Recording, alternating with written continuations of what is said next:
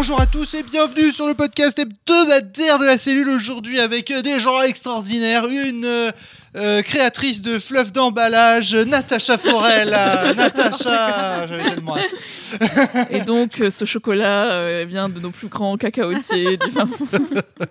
La pêche, Natacha, prête Oui. pour l'intime. Donc du coup ça va être plus doux justement comme Tout à podcast. fait. C'était pas sur à l'intime. Non, ce n'est Ou pas sur les ça. herbes aromatiques. Non. Nous sommes également avec Adrien Cahuzac. Adrien, bonjour. Salut. Et avec Flavie Briand, bonjour. Pour parler de l'intime, j'ai voulu utiliser la voix Google C'était pour que peut-être tout le monde se sente pas- plutôt bien et Je- pas dérangé. Pas si c'est une très bonne idée. Je préfère ma voix habituelle. Oui, Je éventuellement. la fais pas très bien. Très bien. Alors, donc, c'est toi, Flavie, qui vient avec ce sujet de podcast. De quoi tu as envie de nous parler aujourd'hui ? Eh ben d'un mec qui s'appelle Tim à l'intime. Oh Et, putain, pardon. cette vieille blague là. Va falloir qu'on s'entraîne à ne pas faire de blagues. Alors en fait, j'ai des questions en ce moment sur cette notion, l'intime en jeu de rôle. Ouais. Notamment parce que en ce moment, je suis sur des tables où j'ai envie d'explorer, parce que le jeu le permet, l'intime, la notion de l'intime pour mon personnage. Alors, je reviendrai sur ce que c'est. Je vais en parler maintenant. L'intime, c'est quoi ? Ça peut être sa vie privée avec ses enfants, etc. Ou alors la construction de relations plus poussées, par exemple des relations amoureuses. Et même des choses comme... pourquoi pas aller jusqu'à ce que mon personnage, parler de ce que mon personnage pourrait faire avec l'autre personne dans l'intime, les relations sexuelles.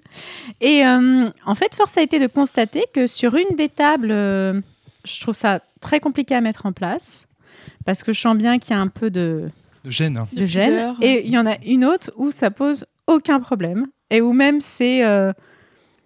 tout le monde se lâche, en fait. Et j'aimerais comprendre pourquoi.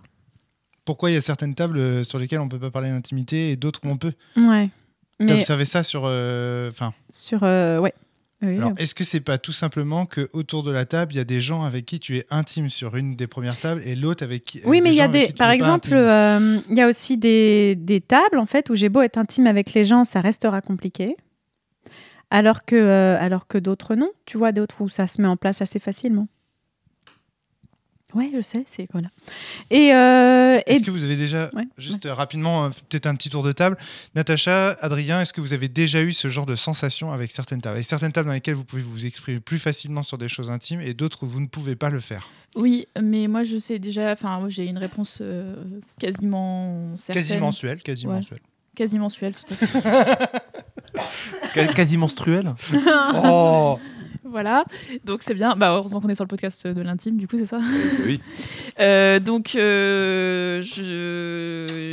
Moi, j'y arrive plus facilement sur les tables avec qui je connais bien les joueurs et joueuses. d'accord. Oui, donc... Moi, c'est ça. Il faut que je me sente en confiance avec les personnes, que je sache qu'on cherche la même chose en jeu de rôle, que je les connaisse bien par ailleurs. Donc, typiquement, ma campagne Rosaire écarlate avec Céline, ça fonctionne très bien. Surtout que, du coup, vu qu'on n'était que deux, c'est venu vraiment très, très naturellement. On joue à de billes d'acier aussi avec Céline et puis Antoine et Maxime. Pareil, ça se passe très bien. Ça se passe bien. Ouais. Quand la campagne de Blistage qu'on avait débriefé dans les micros, je crois. Oui. Pareil, on était tous en confiance, donc aucun problème. Il faut qu'on parle de Blistage en plus parce que c'est assez particulier sur les scènes d'intime justement ce jeu, mais ouais, moi c'est vraiment en fonction des personnes avec qui je joue. Et il y a eu aussi une évolution dans ma pratique du jeu de rôle, c'est-à-dire que je suis moins gênée maintenant et je suis plus à l'aise avec ça que je l'étais quand j'ai démarré. Ok, d'accord. Aujourd'hui, tu as plus de facilité à parler d'intime dans Ouais. les parties qu'avant. Y compris avec des gens avec qui tu n'es pas, qui t'es pas spécialement proche ou... Non, ça reste quand même... je sais pas. En fait, ça fait très longtemps que j'ai pas joué avec des gens dont j'étais pas très proche. D'accord, donc, ok. je sais pas trop. C'est intéressant. Mais c'est intéressant aussi, le fait que tu choisisses justement de jouer avec des gens proches de toi. Est-ce que c'est pas justement pour ces raisons-là ? Oui, parce qu'en fait, c'est aussi le type de jeu qui m'intéresse et du coup, et le type de relation autour d'une table qui m'intéresse et donc du coup, oui, en fait... Et est-ce que tu as déjà rencontré des gens qui, dès la première partie, en fait, tu t'es dit, avec ces gens-là, je pourrais parler d'intimité ? À l'inverse, tu vois, Si t'as pas d'exemple, c'est pas la peine de chercher. Ouais. Adrien, est-ce que t'as des problèmes à parler d'intimité en jeu de rôle Je me suis rentré. Sans le détourner vers une blague. Non, je réfléchissais. En fait, moi, c'est pas des scènes qui m'attirent particulièrement en jeu de rôle, de façon générale. D'accord. Donc, Je m'étais enfoncé ça dans le pied, les gars. dit-il en montrant un godemiché géant. Espèce de sale. Non, un écrit non, de bois énorme, quoi. Une Bon, bref, écharde, ouais. ouais, une écharde énorme. Bon, ça n'a rien à voir avec le... Oui, Oui, ne pardon, montre pas ton excuse-moi. pied à tous, c'est un peu intime ce pied-là. Je prends mon pied en podcast. C'est ça, exactement. Donc non, moi, les jeux avec de l'intime, c'est pas des choses qui m'attirent particulièrement. Alors ça veut pas dire que j'en fais pas et que j'apprécie pas de temps en temps, mais c'est pas un truc que je recherche activement. Et en général, j'ai l'impression que moi, quand ça va me gêner, c'est moins une question des joueurs autour de la table qu'une question de à quel point j'ai l'impression que les scènes que mon personnage va jouer, c'est des scènes que moi... en fait, à quel point je me révèle moi ou pas dans ce que je vais dire. Il y a des personnages desquels je vais avoir une certaine distance et j'aurai aucun problème à jouer l'intime le plus intime possible parce que j'ai une distance avec le personnage. Et à l'inverse... Mais ça, c'est dur à décrire de façon générale. J'ai l'impression que ça va être au cas par cas. Et il y a des fois où je vais être tellement proche de mon personnage où j'ai pas ce recul-là vis-à-vis du personnage que ça va me déranger énormément de les jouer. Parce que justement, ça me fait penser à un truc dont je voulais parler, Adrien, parce que j'ai remarqué que quand on parlait d'intime, c'était très facile de glisser vers l'archétype de l'intime, c'est-à-dire de faire un truc vraiment pas du tout... pas du tout recherché, en fait, de faire une scène lambda. Et souvent, si tu as de la distance avec ton personnage, est-ce que finalement, tu ne vas pas, quand tu vas créer une scène intime, en fait, faire un truc qui fera du stéréotype, en fait. Ouais, c'est possible, ouais. Alors, que je te comprenne bien, Fly. Ce que tu veux dire, c'est que tu penses qu'il y a une caricature d'intime en jeu de rôle. Oui, il y a des jeux de rôle qui caricaturent un peu trop l'intime et qui, du coup, je pense pas que font c'est de la fausse intimité. Je pense pas que c'est qu'une caricature de l'intime, c'est que ne sachant pas comment gérer l'intime, exactement, l'intime devient caricatural parce c'est que pas du le jeu coup, qui encourage l'intime c'est un peu caricatural. compliqué, donc on veut aller vite. Donc du coup, on fait une caricature. Parce que je trouve aussi qu'il y a un petit souci. C'est qu'on est à plusieurs autour d'une table, mais une scène intime se joue évidemment avec un resserrement, en fait. Je ne sais pas si ça se dit resserrement. Quelque chose de resserré sur un personnage qui finalement exclut un peu les autres autour de la table. Et donc, on peut avoir un peu l'impression que cette scène individuelle va les déranger. J'ai vécu ça en fait sur une table. Ou les exclure de la partie. Les exclure de la partie où il y avait... On peut parler de focalisation interne, ouais. comme ouais. dans et littérature. du coup, on a envie que ça aille vite parce que déjà, c'est un peu compliqué d'en parler, puis ensuite, on n'a pas envie que les autres se sentent exclus. Et du coup, en fait, je me demandais en fait comment réussir à intégrer les gens en fait à cette scène. Ce qui était le cas en fait finalement avec la table où ça s'est le mieux passé. Quand on parlait de l'intime, où on allait vraiment à fond, c'est parce que autour de la table, plus en fait on apprenait de choses, plus on était là, oh trop bien, qu'est-ce qui se passe ? Et à chaque fois on en demandait plus en fait. Donc du coup il y avait une sorte d'élan de la table pour créer vraiment des personnages de plus en plus approfondis, de plus en plus travaillés, qui faisait que du coup on travaillait ces scènes-là et on n'avait pas l'impression d'être seul dans ces scènes-là. Et du coup je me suis rendu compte que en contrepartie, en plus c'était le même jeu, donc du coup c'est facile de... Donc c'est Trip to Sky en fait dont tu parles. C'est Trip to Sky, ouais. Et donc on est d'accord que les scènes dont tu parles, ce sont les fameuses scènes de ressourcement. Non, pas forcément. Okay. Des scènes, par exemple, là récemment, c'est quand mon personnage est dans un triangle amoureux malsain sur la table de Yann, où on est vraiment dans un élan où tout le monde se pousse à créer les histoires les plus incroyables possibles avec tous les PNJ qu'on trouve. Et du coup, il y a vraiment un élan, en fait. Et puis même, je me rappelle Yann qui dit hey, « tu pourrais faire ça !» T'es là « mais oui, t'as raison !» Et donc, on y va à fond. Et dans l'autre table... Mais est-ce que c'est de l'intime ou est-ce que c'est... Oui, parce que justement, on crée vraiment... Moi, j'étais par exemple avec... J'ai l'impression que c'est une surenchère de drama et qu'on est un peu loin non, parce que là, pour le coup, il y a vraiment... Je suis avec mon maître. Je suis avec mon maître. Et mon maître... c'était une histoire masochiste, hein, donc mon maître est vilain, méchant, tout ce qu'on veut, mais c'est mon maître. Alors, et il y a une relation vraiment chelou qui se met en place.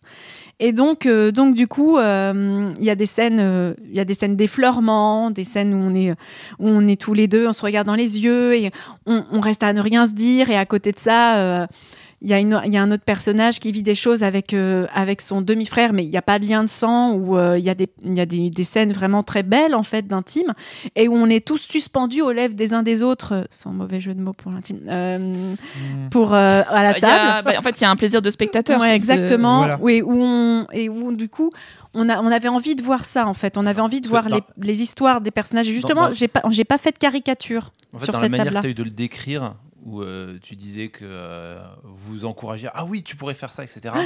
En fait, pour moi, typiquement, ce genre de phrase, je sais pas à quel point ça lié ou pas dans vos scènes, mais pour moi, c'est le contraire de l'intime, en fait.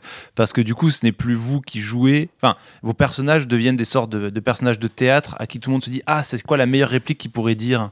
Alors que là, non, c'était plutôt créer la plus belle scène possible, mais vraiment à plusieurs. Mais du coup, on avait vraiment des pour scènes moi, l'intime, chouettes. c'est pas la plus belle scène possible. Bah, cette scène intime possible, tu vois ce que je veux dire, sur ce qu'on jouait. Et là, c'était vraiment cool à jouer.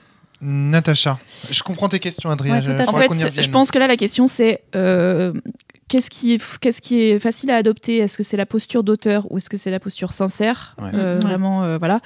Et laquelle des deux, finalement, retranscrit le mieux l'intime ? Et j'ai l'impression que la posture d'auteur est plus facile à adopter, mais que finalement, c'est celle qui s'éloigne le plus de l'intime. C'est ce que tu es en train de dire, en fait. Ouais, c'est ça. Très, très intéressant. Et ça, en fait, c'est un peu ce que je disais aussi avec mon ressenti, c'est quand je suis capable de prendre du recul sur mon personnage et d'avoir une posture plus auteur, je suis capable de jouer de l'intime. D'accord. Ouais. Mais si je me projette dans mon personnage et que je suis plus en train de plaider vraiment pour mon personnage, j'ai beaucoup plus de mal à le jouer parce que j'ai l'impression de me mettre moi, Adrien, dans cette situation. Et autant j'aurais aucun problème à discuter de choses intimes. Adrien. Moi, Adrien, avec des gens, autant le faire par le biais d'un personnage, je trouve que ça laisse des degrés d'interprétation. Je sais plus avec qui j'en parlais de ça. Je crois que c'est Fabien ou toi, Romaric, sur les jeux où on doit jouer un traître, par exemple. Ouais. Et tu te disais, je sais pas si les gens me jugent mon personnage ou si les gens me jugent moi, Romaric. Ouais, tout à fait. Et en fait, autant parler de l'intime ouvertement, moi, en tant qu'Adrien, j'aurais aucun problème parce qu'en fait, je sais que je parle de moi et que les gens savent que je parle de moi. Autant en parler via un personnage, je sais pas à quel moment... Tu vois, enfin, cette ambiguïté va apparaître sur... Et c'est intéressant parce que moi, j'ai eu des tables, en fait, où l'intime que je jouais, c'était plus en rapport avec des enfants que j'avais pu avoir dans l'histoire, etc. À Agone, notamment, où je jouais beaucoup, en fait, ces relations. Parce que tu avais une personne à charge dans Agone qui était ton enfant. Exactement. Et j'avais eu... Le personnage. Et du coup, j'avais des remarques genre « Oh, mais en gros, c'est l'émotion, c'est mignon » ou des trucs comme ça. Et t'es là, oui, mais j'ai une personne à charge, c'est normal que je le joue. Je vais pas le jouer comme si j'en avais rien à foutre, genre vas-y, bouge-toi, tu vois. C'est une contrainte dans Agone, hein. C'est-à-dire qu'il y a des traits négatifs que tu peux acheter qui te permettent d'obtenir des traits positifs. Ça donnait énormément de points à une personne à charge. Oui, mais ça, c'est tous les JDR caractères compétences avec avantages, désavantages. Et ça charcle pas ton personnage. Parce qu'il y a beaucoup de traits négatifs qui charquent ton personnage. Donc là, la personne à charge, l'avantage, c'est qu'en plus, ça enrichit ton personnage. Donc non seulement ça t'apporte des points positifs, mais en plus, tu trouves que du point de vue narratologique. C'est le genre, en fait, le vrai truc, c'est le genre de désavantage dont en général, le MJ ne sait pas quoi en foutre et donc il n'en fait rien.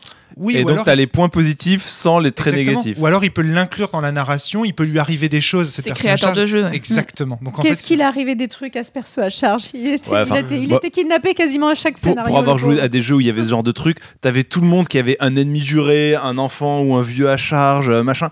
En fait, au bout d'un moment, t'en as tellement que juste, tu fais non mais c'est bon quoi. Ouais. On les met de côté, ils sont dans leur coin et puis voilà, parce que sinon on s'en sort pas. Enfin. Je comprends aussi cette logique-là, mais ouais, c'est comme ce qu'on disait dans Agone où on avait une caravane de PNJ constamment. Ce serait presque cru dans Hurlement en fait, dans Agone. Dans Agone, notre partie d'Agone. On avait une caravane. On avait la caravane de. On était un freak show en plus. Donc. C'est vrai, c'était particulier. Bon, bref, donc ce que tu voulais dire, c'est que la vision que les joueurs avaient de cette relation n'était pas celle que toi tu attendais de la partie. Exactement, parce que en fait, pour moi. Construire un héros ne peut être qu'un vrai héros ou une vraie héroïne s'il y a de l'intime, il y a un côté un peu anti-héros, ou alors tu vas quand même, malgré cette intimité qui te pousserait à rester chez toi, tu vas quand même sortir et aller sauver le monde. Et je trouve que c'est les vrais héros. Donc moi, j'ai du mal à construire quand je veux construire un vrai héros. Là, tu m'as perdu. Je vois plus le rapport avec l'intime. C'est lié à l'héroïsme. Pour Flavie, si je te comprends bien, ouais. Un héros ne peut pas être décorrélé d'une vie intime. Par exemple, si tu prends par exemple, moi j'ai un bon exemple. Moi j'ai Sam Gamgee, moi. Mais De quoi, t'as quoi? Sam Gamgee. Sam Gamgee, Mais bon, ouais. oui, ok, très bon exemple. Je pensais à des personnages de Marvel aussi. Oui, ouais. tout simplement, ouais. Ouais. Qui ont plein de problématiques amoureuses, du fait qu'ils doivent partir à la guerre et qu'en fait il y a des personnages aller voir ta copine jouer au théâtre parce qu'il faut que tu ailles sauver le monde. Voilà, exactement. Ouais. Et ça, c'est certainement parce que je suis une fan de Spider-Man. Du coup, Spider-Man, il a beau avoir Mary Jane. Oui, j'ai lu Spider-Man avant les années 2000, hein, donc je m'excuse d'avance. Pour moi, il n'est pas affilié à Tony Stark. Et donc, t'as encore plein de ces sécrétions dans les cheveux. Tiens, je pensais à un autre truc là, avant que tu reprennes Fly sur les super-héros. Il y a aussi le côté comment les super-pouvoirs vont nuire à leur intimité. Par exemple, dans Watchmen, typiquement, Manhattan et je ne sais plus comment s'appelle son ami, qui ne peuvent plus avoir de relations sexuelles sérieuses parce que Manhattan est tellement dans le contrôle total de ses flux sensibles, électriques, etc., qu'il peut tout faire. Il peut même être en train de bricoler un truc dans son atelier en même temps qu'il lui fait l'amour, et ça pose un certain problème dans sa relation intime, etc. Donc, tu as aussi ça dans les super-héros qui peuvent arriver. Et dans ce sens-là, en fait, moi, j'ai un problème, par exemple, avec le héros à la Luke Skywalker, en fait, qui peut partir de chez lui parce qu'il n'y a plus rien qui le retient. Oui, tout à fait. Pour moi, le vrai héros, en fait, c'est presque je sais pas, on tâtonne, on touche un peu l'anti-héros sans pourtant toucher l'anti-héros. C'est vraiment la personne, là, Ant-Man, qui, il a une fille, mais il va quand même falloir aller sauver le monde. Donc, du coup, il va perdre la garde de sa fille parce qu'il a dû faire un choix à un moment entre il n'avait pas la possibilité d'aller sauver le monde et il a pas pu aller récupérer sa fille à l'école, et donc il en perd la garde. Il y a vraiment... Il y a un épisode de Grey's Anatomy comme ça aussi. Ouais. Et ah ouais, c'est vrai. C'est des vrais héros. À l'aide. J'ai beaucoup aimé Grey's Anatomy. Et voilà, moi j'ai du mal à construire. Souvent, on te demande de jouer un héros dans les jeux de rôle. Et donc, pour pouvoir me sentir proche de ce héros, j'ai besoin d'imaginer et parfois de jouer, en fait, ces scènes-là, qui finalement sont très peu préparées, finalement, dans beaucoup de jeux de rôle. Dans beaucoup de jeux de rôle, finalement, elles tombent comme un cheveu sur la soupe. Le MJ est un peu mal à l'aise, même quand c'est mon mari, Rome. Et du coup, on se retrouve finalement à transformer ça en une scène un peu fade ou en une pseudo-engueulade. Alors, attends. Le MJ, il est au service de tous les participants autour de la table. Exactement. Et donc, si le MJ, parce que je vois très bien à quoi tu fais référence, si le MJ, il sent que ça n'intéresse pas, en fait, oui, les tout à fait, mais si c'est les normal. gens ne sont pas venus ici pour ça, ou alors que les autres participants ne sont pas suffisamment proches de toi pour pouvoir vivre ce genre d'éléments, le rôle du MJ, c'est d'y couper court, parce que sinon, il va mettre des gens mal à l'aise autour de la table. Ah, mais je suis tout à fait d'accord. Donc, et d'ailleurs, finalement, j'avais abandonné plus ou moins ces scènes. Je pense que généralement, je demandais des scénars solo pour pouvoir les jouer. Mais, ou alors, je l'écrivais. Et je passais ça au MJ. Oui, ça se fait beaucoup, ça aussi. Mais le truc, c'est que dans Trip to Sky, en fait, j'avais pris des habitudes de jeu avec une table où, du coup, on faisait ça ensemble. Et finalement, je me suis retrouvée avec une autre table où, même si en plus, ça permet de poser, parce que dans Trip to Sky, on peut poser le problème de par exemple, regarder dans les yeux, réussir à regarder dans les yeux son amoureux alors qu'on lui avoue un truc affreux, etc. Et donc, c'est prévu, c'est possible de jouer ça, en fait. Alors, pour ceux qui veulent en savoir un peu plus sur Trip to Sky et le système qui est en train de décrire Flavie, j'ai fait une émission entière pour les voix d'Eltaride, l'épisode numéro 109, dans lequel je décris le système et tout. Donc, je vous renvoie à cette émission avec Julien Poire, Globo et Willem. Et au final, du coup, là, c'est pas possible.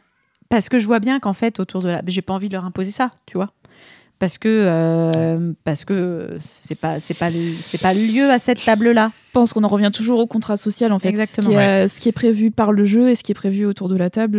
Moi, c'est aussi pour ça que ça a fonctionné sur B-Stage et ça fonctionne sur 2 billets d'acier. C'est parce qu'on est tous d'accord sur ce qu'on a envie de jouer, ce qu'on a envie de voir, dire, etc. Et je pensais aussi beaucoup à Jardin des Esprits de Fabien Ilvine, ce qui est un jeu... Qu'est-ce qu'il y a ? Je me disais que la limite entre l'intime et l'exhibitionnisme, c'était le fait que les gens autour étaient consentants ou pas pour te regarder agiter ta quéquette devant eux, quoi. Ouais, alors on va y revenir, et Fabien a des images là-dessus qui sont très, très parlantes sur le lien entre l'intime et l'exhibitionnisme, le fait de tous se déshabiller. On en avait parlé aussi dans le podcast sur Hurlement. Ouais. Et on va peut-être y revenir tout à l'heure. Vas-y Natacha, continue. Et donc Jardin des Esprits, c'est très intéressant de ce point de vue-là, parce que c'est un jeu qui est spécialement prévu pour jouer de l'intime sans que ce soit caricatural et jouer les problématiques de résolution de l'intime et de prendre soin de l'autre et ainsi de suite. Quelque part, le bac à sable narratif, aujourd'hui appelé le bac à sable du quotidien par ces auteurs-autrices, eh bien, c'est un jeu qui, par définition, en fait, pousse à faire de l'intime. je pense. Oui, C'est parce que, pas un jeu, un système, parce que Valentin T, ce qui l'éclate, C'est ce c'est qu'il le dit. drama, et Ouais. du coup, ça vient de là aussi, ouais. Et le drama du quotidien, tu vois. Oui. On se retrouve, on est un petit peu dans ce que Flavie décrivait tout à l'heure. C'est un peu ce que je décris sur l'intime au final. Ouais. C'est un peu ce. Il y a les moments un peu Attention à pas plus confondre intimes. drama et intime. Hein, Oui, parce oui, que tout à fait. Oui, c'est encore autre chose. Mais c'est pour ça que je trouve ça Tu intéressant. peux avoir du drama, là, Oui, mais il y a Hélène un 3 et compagnie. C'est vrai, mais il y a un glissement chez Flavie. Elle te dit, voilà, pour moi, l'héroïsme, l'intimité d'un héros est une condition de possibilité d'émergence de l'héroïsme. Donc là, du coup, pour Flavie, il y a forcément un glissement. Tu vois, Puis un glissement mais c'est vers vrai, le je suis mot, d'accord avec le mot Adrien, dans l'absolu, il ne quotidien. faut pas le confondre. Le mot quotidien m'intéresse beaucoup parce que finalement, ce qui m'intéresse aussi, c'est de jouer ces scènes finalement de petits quotidiens, de petits. Et ça apparaît beaucoup dans le Jardin des Esprits, notamment, par exemple, aussi, qui n'est pas un bac à sable du quotidien, mais qui demande justement de passer du temps simplement à coudre au coin du feu, simplement à discuter, des choses comme ça. Enfin, vraiment prendre du temps, quoi. Et finalement, Du coup, si tu couds au coin du feu, quand est-ce que tu gagnes de l'XP?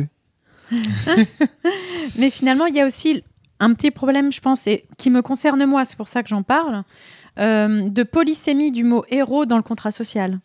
Quand on dit on va jouer des héros, je pense que tout le monde n'a pas la même idée de ce que c'est un héros, en fait. Alors, oui. Oui, ça, je suis parfaitement d'accord avec toi. Ceci dit, dans le contrat social de Trip to Sky, parce que, en fait, ce qui me dérange, c'est que là, j'ai du mal à décorréler la discussion qu'on a en ce moment, là, Flavie. Il va falloir aussi, à un moment donné, qu'on l'ait autour de Trip to Sky et du dispositif qui est mis en place. Parce que Trip to Sky pose sur la feuille de personnage l'existence d'un personnage dont tu es éperdument amoureux. Donc, il pose. Et encore une fois, il y a ces scènes de ressourcement dans lesquelles on passe en focalisation interne sur les personnages. Donc si vous n'avez pas encore joué à Trip to Sky, j'imagine le podcast sortira, le jeu sera pas encore sorti, donc et sachez que les scènes de ressourcement sont très très proches des scènes aussi d'introspection de Vademecum qui est pareil un petit peu. Donc, c'est juste des scènes où on passe en focalisation interne, on peut parler de son personnage à la troisième À la première personne. à la si première c'est personne, on parle voilà. Pardon. Et du coup, on a le droit aussi de décrire ses pensées, ce qui n'est pas le cas dans le jeu de rôle. Parce qu'en général, dans le jeu de rôle, on se contente de faire des propositions sur le contenu fictionnel observable, sur ce que les autres, sur ce qui est partagé. Donc, par définition, ce qu'on pense n'est pas partagé immédiatement. Donc là, du coup, c'est aussi un des trucs de la focalisation interne. Tout ça est encouragé par le système de Trip to Sky. Donc, on a un jeu qui bel et bien encourage le type d'héroïsme que toi, tu veux voir soutenir. Exactement, Flavie. c'est pour ça que j'aime beaucoup jouer à ce jeu. Voilà. Mais il y a des tables dans lesquelles ça échoue. Et je pense avoir plein d'éléments de réponse pour pouvoir répondre, mais sur Trip to Sky. Oui. Mais est-ce que c'est le thème de ce podcast, tu vois ? C'est ça la question. Puis, comme je te dis, moi j'ai eu ces questions aussi. C'est juste qu'en ce moment, je me suis vraiment posé ces questions, mais j'ai ces questions depuis mes parties d'Agone, en fait. D'accord, ouais, très bien. Okay. Ou Agone, où à chaque fois, j'avais des gros backgrounds avec plein de persos que Yann se plaisait à défoncer. Charcler. Mais c'est l'objectif d'Agone. Enfin, voilà, et c'était intéressant de voir aussi mon perso réagir à tout ça. Et mon perso se faisait charcler en fait son histoire personnelle, mais j'avais à chaque fois pas vraiment de moment où je pouvais l'exprimer. Regarde dans Sens, par exemple. Si on regarde Sens, la fiction de Sens, donc on rappelle que Flavie est celle qui joue Lina de Cali dans Sens.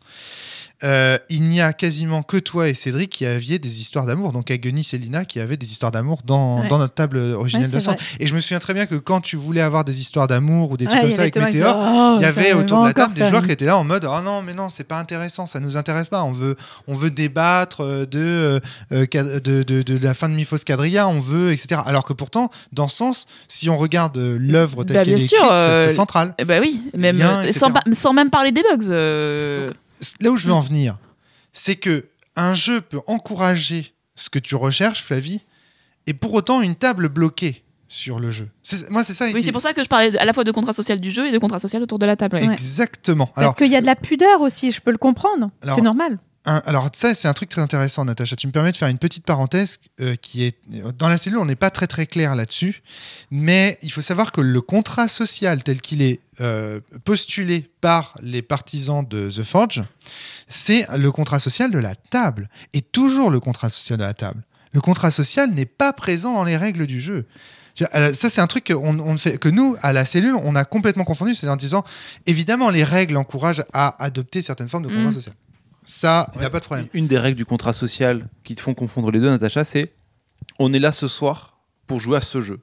Et donc, dans la suite de règles du contrat social, on sous-entend que les règles du jeu font partie du contrat social, alors que c'est pas ça. L'élément de base du contrat social, c'est une des règles de base, c'est on est là ce soir pour jouer à ce jeu. Exactement. On va y jouer dans ce contexte, on va faire attention à ça, ça et ça. Et ces éléments-là sont rarement présents dans le dispositif. Le du truc, jeu. c'est que je comprends.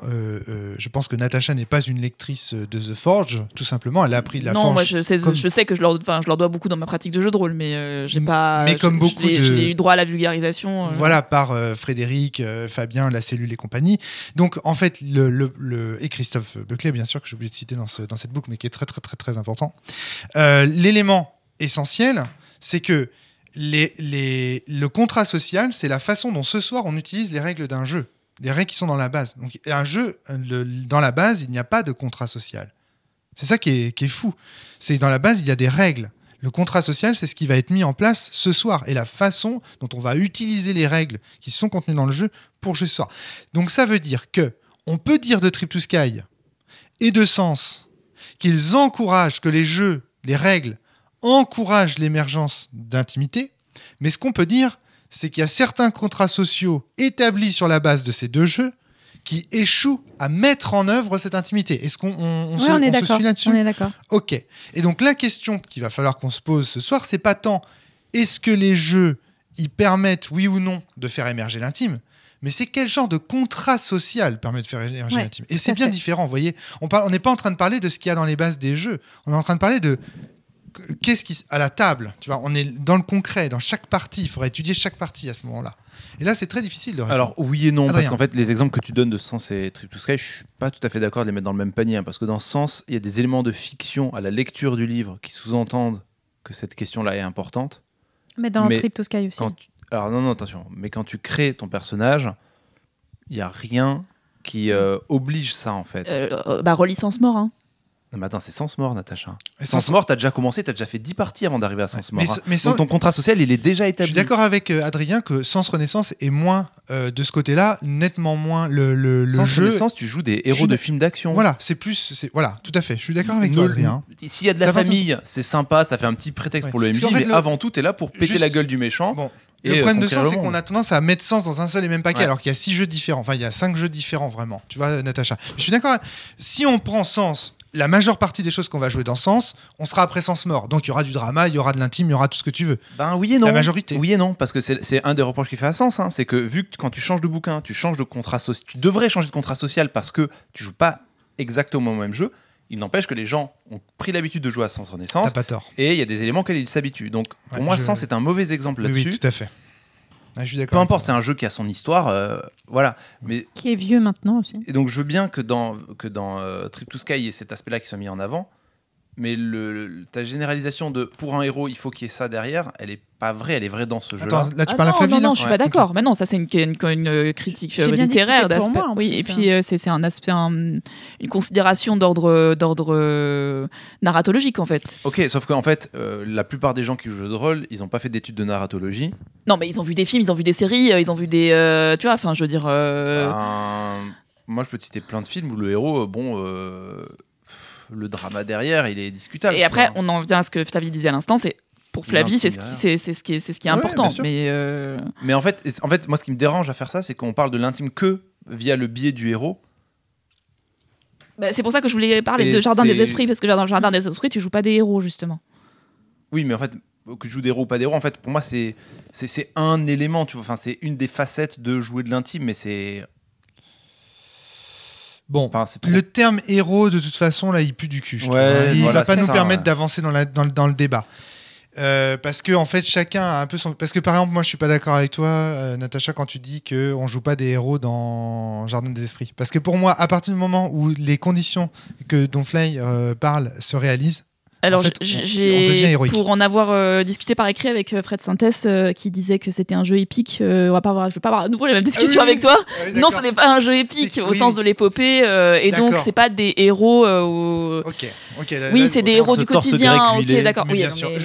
Mais tu vois le désaccord qu'on a, c'est-à-dire qu'en fait, nous, on est plus enfin, là encore une fois, on n'est pas d'accord sur le terme héros. C'est-à-dire que toi, tu l'entends au sens de la littérature classique, Alors que nous, on est en mode série là, en fait. On entend le héros. Buffy contre les vampires, même, plus j'ai envie de dire. populaire, tu vois. Enfin, donc toi, t'as une version beaucoup plus raffinée de. Du coup, toi, tu fais la distinction par exemple entre le protagoniste et le héros, par exemple, toi. Oui, bien sûr. Alors que nous, tu vois, avec Flavie, c'est Nous, on s'en balèque. Moi, quand je parle de héros en jeu de rôle, moi, Non, mais je sais bien, j'imagine je sais Flèche bien, d'ombre, mais du coup, je vous invite à aller voir la très bonne série de vidéos sur le héros de la chaîne YouTube Le Mock. LE plus loin MOCK. Il y a toute une série de vidéos sur le héros et où justement ils font tout un schéma qui rappelle toutes les. Le grand oiseau là, celui qui a un long bec. Non, ça c'est le héron. Ah merde. Héron, petit patapon. Le super héros. Ok, très bien. Voilà, et donc ils font tout un schéma sur les différents sens de héros, et notamment il y a effectivement des fictions où c'est héros égale protagoniste. Et ils prennent la métamorphose de Kafka. Le personnage principal dans la métamorphose de Kafka, c'est tout sauf un héros, mais ça reste le héros de l'histoire au sens où c'est le protagoniste principal. Excellent, c'est excellent. Mais tu vois, nous, on n'est pas dans ces. Il faut en avoir des distinctions dans la tête pour écrire les fluffs des paquets de céréales et tout ça, hein, Natacha. Est-ce que les céréales sont les héroïnes de votre petit déjeuner? C'est en tout cas les protagonistes à digérer. On n'est pas du tout dans cette distinction-là, tu vois. Nous, on est plus basique de ce côté-là. Ok, donc, mais c'est bien d'apporter cette nuance. Alors, sans rentrer dans le débat justement sur est-ce que l'intime est lié au héros ou pas. On a eu ce débat, je pense que là, il faut qu'on referme cette page. Est-ce que je voudrais repartir sur cette base que les règles d'un jeu ne peuvent pas forcer l'intime à la table. Ça, c'est très important pour moi. Et que c'est le contrat social, donc la façon dont on va mettre les règles le soir même. Alors, ok, vas-y, Adrien. Je suis pas d'accord non plus. Typiquement, dans le jeu There is absolutely no triggering material. This game contains absolutely no triggering material. Tu ne joues que ça. Eh bien, moi, j'en suis pas certain. Je pense il existe un contrat social pour jouer à ce jeu dans lequel en fait les gens passent complètement à côté du jeu. On peut toujours passer à côté d'un jeu, Adrien. C'est forcément le contrat social qui. Mais en fait, ok, mais ce que je dirais, c'est que les jeux ne peuvent qu'encourager de l'intime, voilà. Tout comme les jeux ne peuvent qu'encourager de jouer à ce qu'ils contiennent. Oui. Tu vois. Je veux dire, il y a des gens qui peuvent jouer à sens en jouant qu'avec des figurines, oui, alors moi, en jetant toutes les règles, en pissant sur la table. Moi, j'ai essayé de mettre de l'intime dans Cthulhu, alerte divulgachi, ça n'a pas fonctionné. Oui, tout à fait. Ok. Ouais, c'est vrai que dans Cthulhu, c'est déjà un peu plus compliqué. Donc c'est vrai, t'as raison. Salut monstre. Ok, c'est vrai. Oui, je suis d'accord. Si ton filtre c'est oui, mais le contrat social peut toujours faire qu'il n'y en a pas, je te dis, mais ouais, à ce moment-là, avec n'importe quel contrat social, tu fais tout sauter, tout et n'importe quoi. Non, mais c'est pour dire que l'intime, c'est l'affaire de la table, en fait. C'est moins l'affaire des règles et donc des auteurs de jeu que des tables. En fait, toute la pratique du jeu de rôle n'est que l'affaire de la table. C'est-à-dire que les jeux vont encourager des choses. D'accord, ok. Et il faut que la table soit d'accord pour y jouer. Okay. Et l'intime est particulièrement problématique parce que c'est un des problèmes typiques, dire à des gens, alors on va jouer à un jeu où tu joues quelqu'un qui est en phase terminale de cancer, dont les 2 enfants étaient placés à la DAS et les cordes sensibles. Voilà. Ah mince, alors t'as deviné. Ce que j'essaye de vous dire, c'est que du coup, ce dont on va parler là, c'est de table. Tu vois, c'est ça. C'est de l'acceptabilité des joueurs de jouer au jeu qu'on leur propose.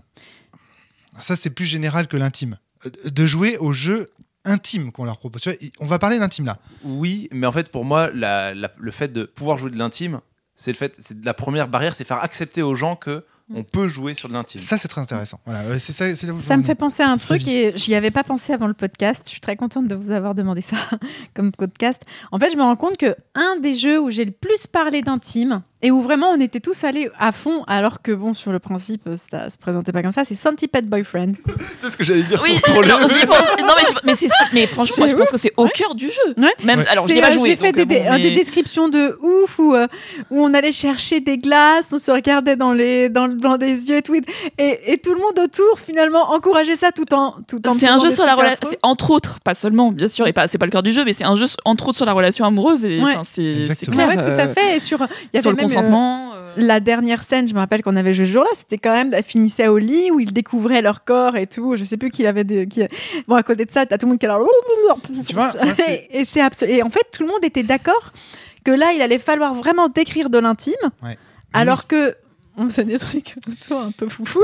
Mais en fait, bon, exactement. Mais en fait, là tu es en train de rentrer dans le cœur du problème du sujet du podcast. C'est que, en fait, l'intime, quand le contrat social, quand les règles sont obvious pour mettre en place un contrat social dans lequel on va parler d'intimité, ça ne pose pas problème. En fait, en tout cas, c'était pas le problème du podcast tel que tu voulais le présenter. C'est pour ça que moi, je voulais te proposer de rebaptiser ce podcast le surgissement de l'intime. Oui, tout à fait. Dans des parties de jeux de rôle. Parce que si tu parles juste de l'intime, évidemment, il y a des règles qui, comme l'a très bien dit Adrien tout à l'heure, quand j'ai présenté la distinction entre règles et contrat social, évidemment, il y a des règles qui, si tu les acceptes telles qu'elles sont, tu acceptes aussi que dans le contrat social, il va y avoir de l'intime. Mais toi, c'est pas de ça dont tu voulais parler quand on a pris les micros. Après, on parle de ce qu'on veut dans les micros. Si, justement, parce que en fait, ce qu'on vient de dire là me fait penser à un truc qui est très très important en fait. Et il y a un lien que je peux faire entre Centipede Boyfriend et la partie que j'ai faite avec Yann de TTS. Oui. C'est l'acceptation du rire en fait. Ah putain. Donc tu parles bien de qu'est-ce qui amène le surgissement de l'intime. Mais sur le fait de pouvoir en parler. Mais je suis d'accord. Oui, mais je ne veux pas dire que j'étais pas d'accord. Juste dans Centipede Boyfriend, tout le monde va rire et plus tu vas aller dans un truc intime, plus va y avoir un décalage, plus tu vas t'autoriser à rire. Et souvent dans le jeu de rôle, le fait de pouvoir rire même dans n'importe quelle scène, même dans des scènes tragiques, en fait, ça permet de dégonfler la baudruche entre guillemets et c'est un truc qui permet d'être encore plus dedans. Sauf que très souvent en fait, et dans TTS quand je l'ai joué, dans Trip to Sky quand j'ai joué avec Yann, il y avait des rires en fait autour de la table aussi quand on jouait de l'intime, mais qui n'étaient pas des rires. Du coup, c'était pas, on le prenait pas mal. J'ai un contre-exemple, oui. Parce que moi, je suis pas d'accord avec le fait que le rire soit toujours positif. Non, mais quand je l'ai vécu, quand ça s'est bien passé, c'était en effet le cas, mais parce que c'était presque un rire de ouais, c'est cool, vas-y, tu vois. Alors que souvent, quand il y a une scène intime, les gens n'osent rien dire et rien parce que on se sent un peu enfermé, on n'ose pas dire quoi que ce soit parce qu'on sait pas comment la personne va réagir. Mais, en fait, moi, j'ai du mal à comprendre. Qu'est-ce que c'est qu'en fait pour toi une scène d'intime déjà en fait, parce que pour qu'on en rie, moi déjà c'est pas de l'intime. Non, en fait. Elle n'a pas dit qu'on riait de la scène d'intime. Elle a dit que les tables dans lesquelles on pouvait rire facilement, eh bien c'était aussi des tables dans lesquelles l'intime pouvait survenir. C'est pas la même chose. D'accord. Elle a pas dit que c'était les scènes d'intime qui faisaient rire parce que quand ils avaient les scènes d'intime avec Yann et tout, ils riaient pas du tout. Non, je pense que ce que tu as en tête, Flavie, et à voir comment ça résonne avec ce que tu veux dire, Adrien, c'est qu'en fait, dans le fond, les gens avec qui on peut rire facilement et rire de tout, entre guillemets, eh bien, c'est souvent des gens avec qui on est proche et avec qui, du coup, on va pouvoir aussi beaucoup pleurer. Et dans un sens, beaucoup se livrer. Le rire, en fait, pour moi, Flavie, c'est juste l'un des signes que, du point de vue émotionnel, on peut se permettre tout et n'importe quoi avec les gens autour de la table. Ouais, et donc, on va pouvoir pleurer aussi. Moi, j'aurais aucune gêne à pleurer devant Adrien et Natacha. Parce qu'aujourd'hui, on est plus que proches. Tu vois ce que je veux dire ? Pareil, de rire de n'importe quoi, une blague qu'on ne pourrait pas faire dans ces micros et qui nous ferait rire. Et oui, et c'est la différence aussi, c'est que là, on est en public. Il y a des gens qui nous écoutent, tu vois. Est-ce que, par exemple, le podcast est un bon... T'es sûr ? Ça fait des années que je viens ici. Tu m'as toujours dit, non mais t'inquiète pas, personne n'écoute. Je ne discuterai pas de ça avec l'auteur de Minute pour toujours. Il n'en est pas question, Adrien. Donc, toujours est-il qu'on voit bien que, par exemple, évidemment, le dispositif du podcast est un très mauvais dispositif pour le surgissement de l'intime. Oui, c'est vrai. Parce qu'on ne sait pas qui nous écoute. Donc, ce que tu veux dire par on pouvait rire facilement, en gros, c'est on était... Vas-y. Oui et non, parce que non, vas-y. Contrairement, par exemple, à la vidéo où il y a la caméra qui est là pour nous rappeler H24 que c'est vu, moi, il y a des conversations qu'on a eues ici, je suis pas sûr que si ça avait été filmé, je les aurais eues.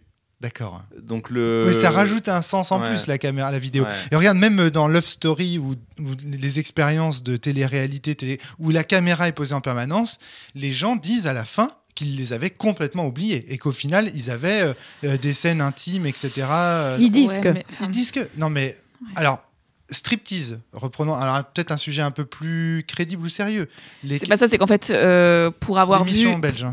Il y a eu un document fait par une nana qui participait à des téléréalités. Pour avoir vu une vidéo YouTube d'une nana, une ancienne candidate de Secret Story qui a pu, qui quand son contrat de confidentialité a pris fin, a pu parler de vraiment ce qu'elle avait vécu.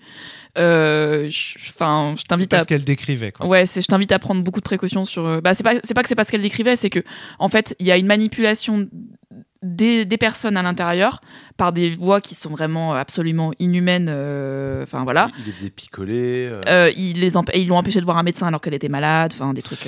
Et il y a une manipulation ensuite des images, bien évidemment, puisque coupe. Oui, bien sûr. Il coupe. Donc du coup, c'est un mauvais exemple. Ce que j'essayais juste de dire, c'est que à force d'avoir des caméras posées en permanence sur soi, on finit par les oublier et par se livrer quand même.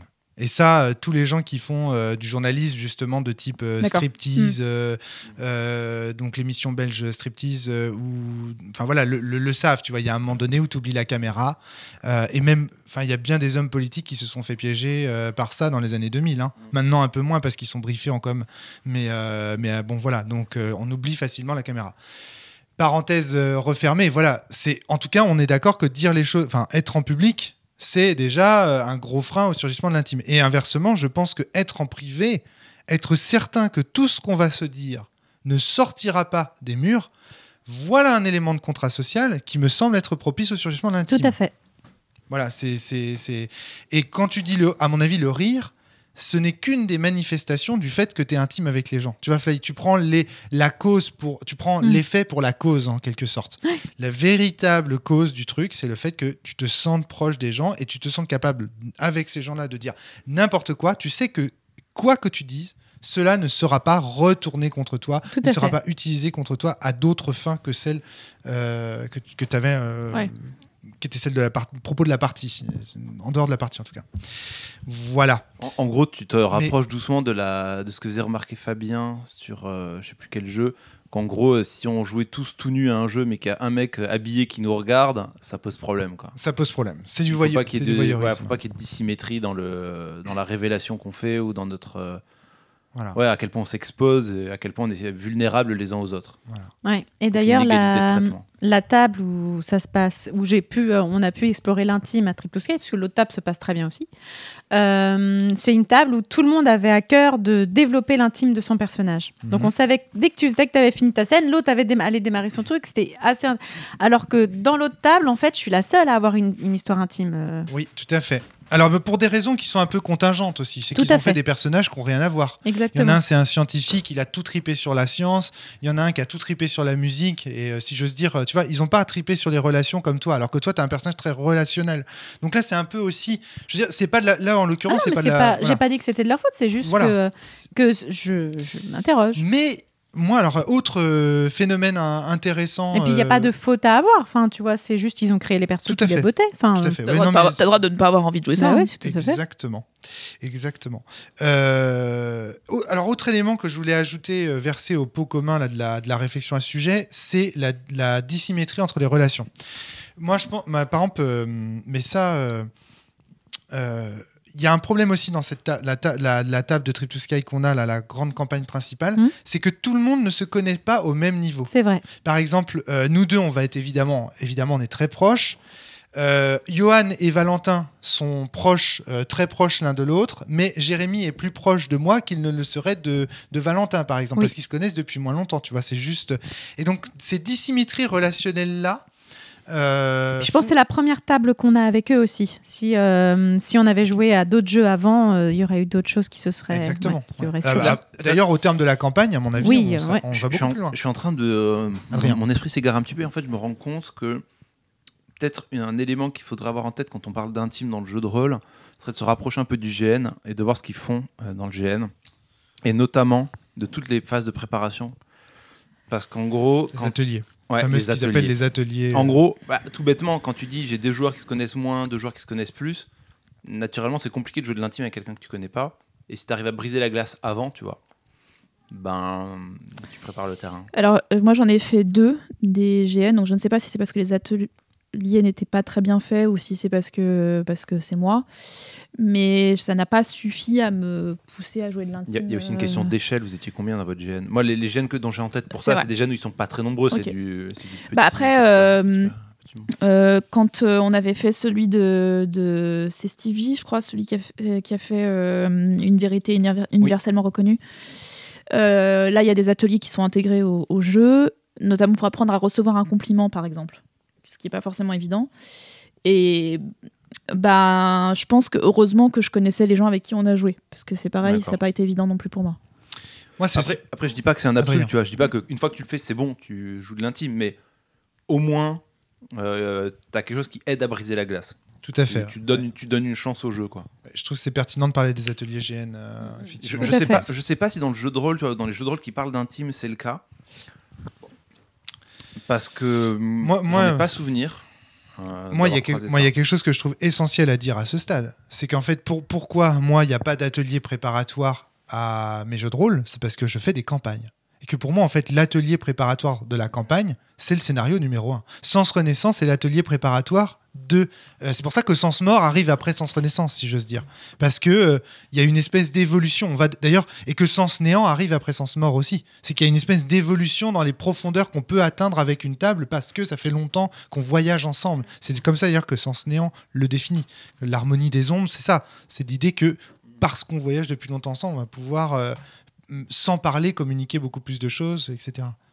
Tu voulais ajouter quelque chose là? Non, je me rongeais les ongles. Excuse-moi. Donc, la campagne en elle-même, campagne de jeu de rôle, pourquoi autour de la table, là, je crois qu'on est tous d'accord pour dire que la campagne est notre mode de jeu favori, hein, il me semble, Adrien. Alors, ça dépend pour quel... Moi, je suis partagé, non? Ouais, parce qu'il y a des one-shots qui sont très bons, comme My Centipede Boyfriend, par exemple, qui, je sais pas, se prête énormément à la campagne. Mais j'avoue que moi, je préfère la campagne. Alors, attends. Enfin, voilà, c'est ça. J'ai compris. On est d'accord que... Vous habitez à Saint-Malo, j'espère que vous préférez la campagne. Oui, c'est vrai. En fait, mais c'est vrai qu'on a tendance, autour de cette table, on a fait l'appel de Cthulhu ensemble. Vous deux, je vous ai vu débriefer dans la cellule un nombre de campagnes incalculable. Vous êtes sans doute mes deux podcasteurs les plus fidèles en campagne. Podcast en campagne, je suis sûr que vous êtes dans je me demande. Mais j'ai pas l'impression d'en avoir 100% des tant que podcasts ça en en campagne. plus, mais C'est le principe d'une campagne, tu la commences, mais tu sais jamais si tu l'as finie. Natacha, je t'ai entendu dire que ce que tu kiffes. ah oui, non, alors par contre, non, mais autant Adrien était très sceptique là-dessus, Oui. moi autant c'est absolument 100% Et certain. moi pareil, tu vois. Et pourquoi? Parce que justement, à mon avis, il y a dans le dispositif de la campagne, de la mise en place du long terme et tout, il y a quelque chose qui est propre à faire surgir de l'intime, à mon avis. Et donc qui va nous permettre d'avoir l'héroïsme dont nous parlait Flavie tout à l'heure. Non, mais c'est intéressant le parallèle que tu fais effectivement entre les ateliers et la première partie d'une campagne, effectivement, Ouais. sur les ateliers GN et l'antichambre en fait. Et pour autant, j'ai l'impression que dans Trip to Sky, là, ça fait quand même 10 scénarios ou 8 scénarios qu'on fait avec la table. Et j'ai l'impression que ce n'est pas encore propice à l'émergence de quelque chose de très, très intime.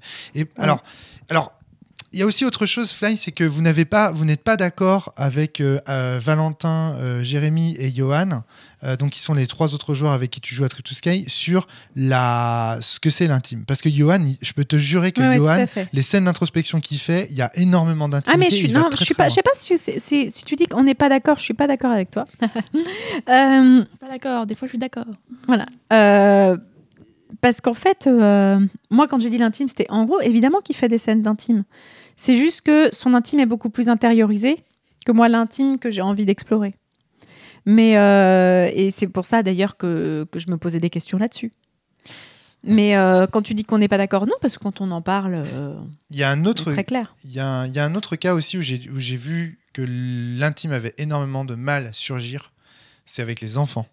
Ouais, quand j'ai joué à Trip to Sky avec les enfants, je me suis rendu compte que en fait, les tables avec des enfants... En présence de joueurs enfants ou en présence d'enfants dans la fiction? Alors, les deux.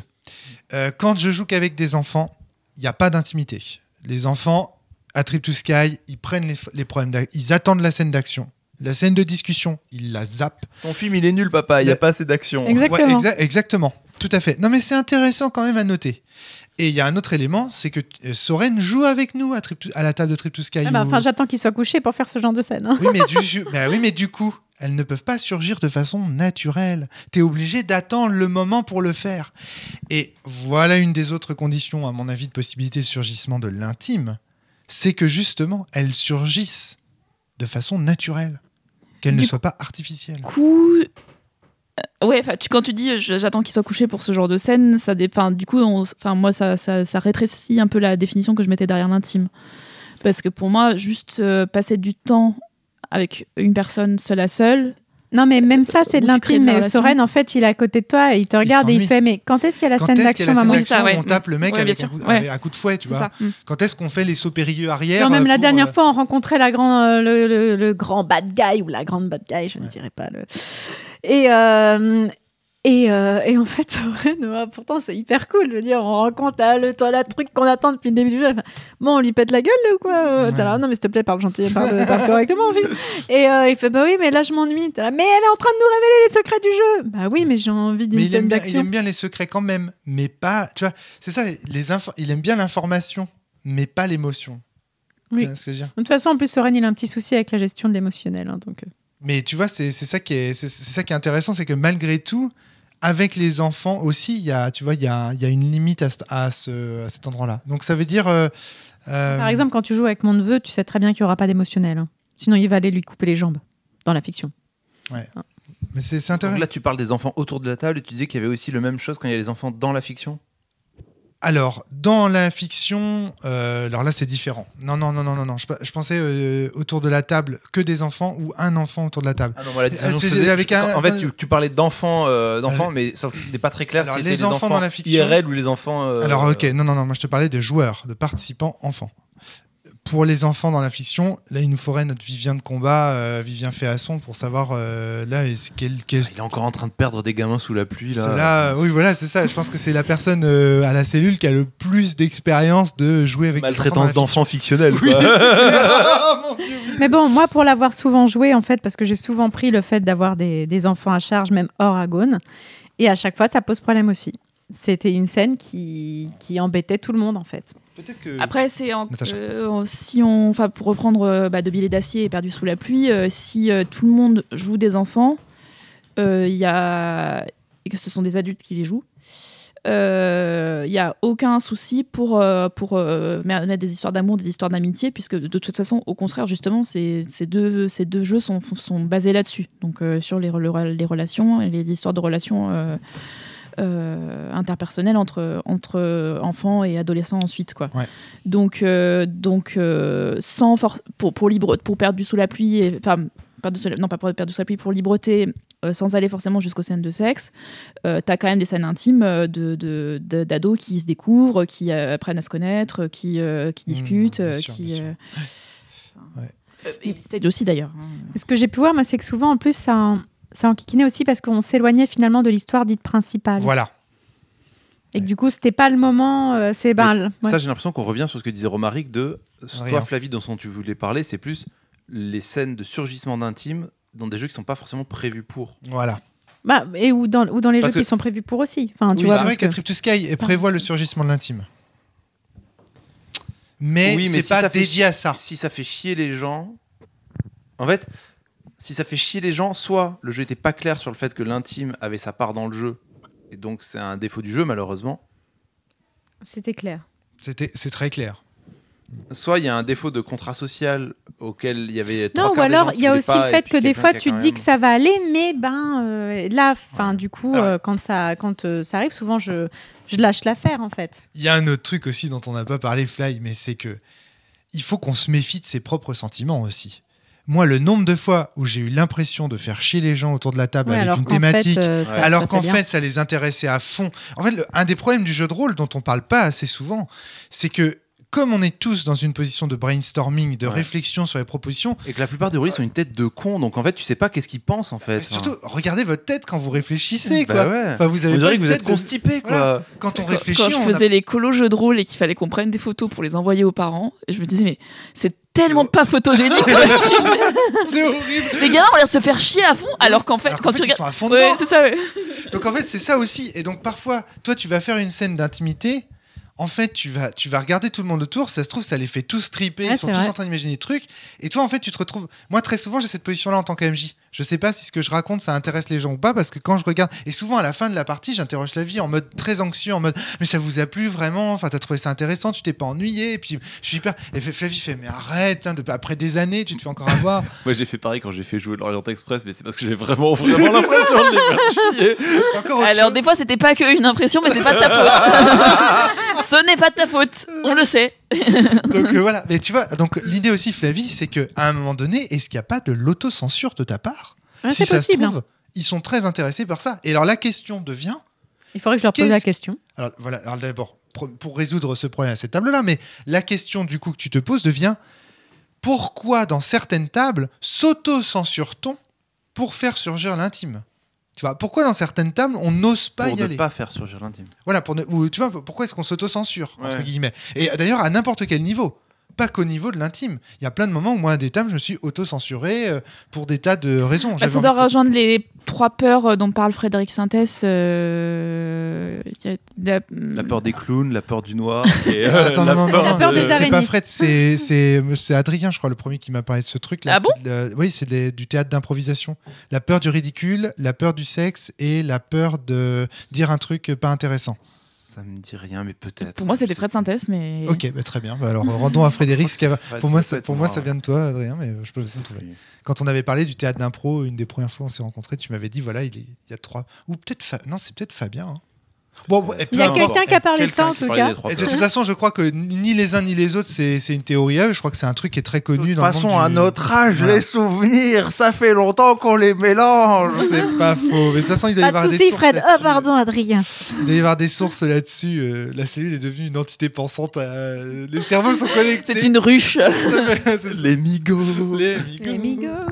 Donc toujours est-il que il y avait ces 3 peurs effectivement. Peut-être que c'est lié à ça, mais moi je crois pas parce que c'est pas. Moi j'ai jamais justement. Je connais ces 3 peurs là. Je saurais les reconnaître. Non, c'est plus parfois t'as peur de déranger. La peur de déranger. C'est la peur de dire quelque chose d'intéressant. Ah non. Ah oui, ok. Ouais, c'est vrai que tu peux. C'est pas tout à fait pareil. C'est-à-dire qu'on est plus dans le sens de où Adrien le disait tout à l'heure. C'est-à-dire la peur d'être à côté de la plaque au sens où c'est pas ce que je propose. Tu vois ce que je veux dire? Ah oui, d'accord. C'est un petit peu différent quand même que la peur de ne pas. Mais ça se rejoint. Je suis d'accord avec toi que c'est Moi, très je très trouve que proche. c'est proche. Hein. Ouais, c'est très très proche. Mais c'est une idée qu'en gros, tu vas dire un truc qui toi te ferait triper, mais tu te dis c'est ni le jeu ni le moment. C'est pas le bon jeu pour dire un truc. Et donc ou alors c'est pas le bon contrat social, c'est pas le bon moment ou etc. Mais je pense qu'encore une fois, la table dont tu parles là et l'empêchement du surgissement de l'intime dans cette table précise là, il y a Valentin. En fait, si tu retraces un peu la partie, il y a Valentin qui a galéré avec le système, qui a eu du mal en fait à comprendre ce qu'on lui demandait au tout début du jeu. Donc ça a été un premier frein. Ce qui arrive très souvent dans Trip to Sky. Il y a des joueurs. En fait, quand tu as l'habitude de jouer en mode traditionnel, c'est Exactement. un peu compliqué de te dire c'est pas grave, je vais pouvoir faire Voilà, ce que je veux ça YOLO. arrive très souvent. Valentin n'est pas le seul. Tommy aussi avait Ouais, eu c'est beaucoup de mal à appréhender le système. Aurélien. Aurélien, Guy a mis beaucoup de À temps. chaque Alors fois, que il disait mais j'ai le droit de Et faire là, on ça. parle de Mais oui. vétérans, hein. On parle des gens qui ont joué à des jeux de rôle. Et Tommy, il a joué à des jeux de rôle anarchistes. Hein. C'est lui il avait fait une traduction de Dogs in the Vineyard pour la Barreau et tout. Donc, et c'est lui qui nous avait ramené le jeu d'Avril Alder sur le mapping game. Oui, c'est vrai. Donc, vraiment, c'est des gens qui sont vétérans. Il y a un truc, on n'a pas encore très bien compris pourquoi avec Flavie, il y a un truc, un blocage. Donc, il y a eu cet élément-là. Il y a le fait que Soren, effectivement, assiste à la moitié de la partie et que lui, tu sais très bien que ça va le faire chier qu'on parle de tes histoires d'amour avec ex-hypnose. Donc ça, c'est un deuxième élément. Donc en fait, en gros, il y a plein de petits freins en fait dans cette partie-là, qui sont pas forcément liés au contrat social ou aux gens qui se trouvent là, mais qui sont des éléments un peu contingents, tu vois. Est-ce que tu as ressenti ça à d'autres tables? Tu parlais de la table Dagon. Oui. Voilà. Alors là, quel était le...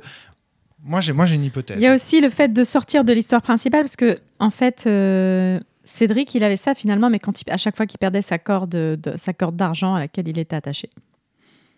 Oui. Ou à chaque fois, il avait des remarques des gars, ah non, tu vas pas encore nous faire chier avec ta corde d'argent.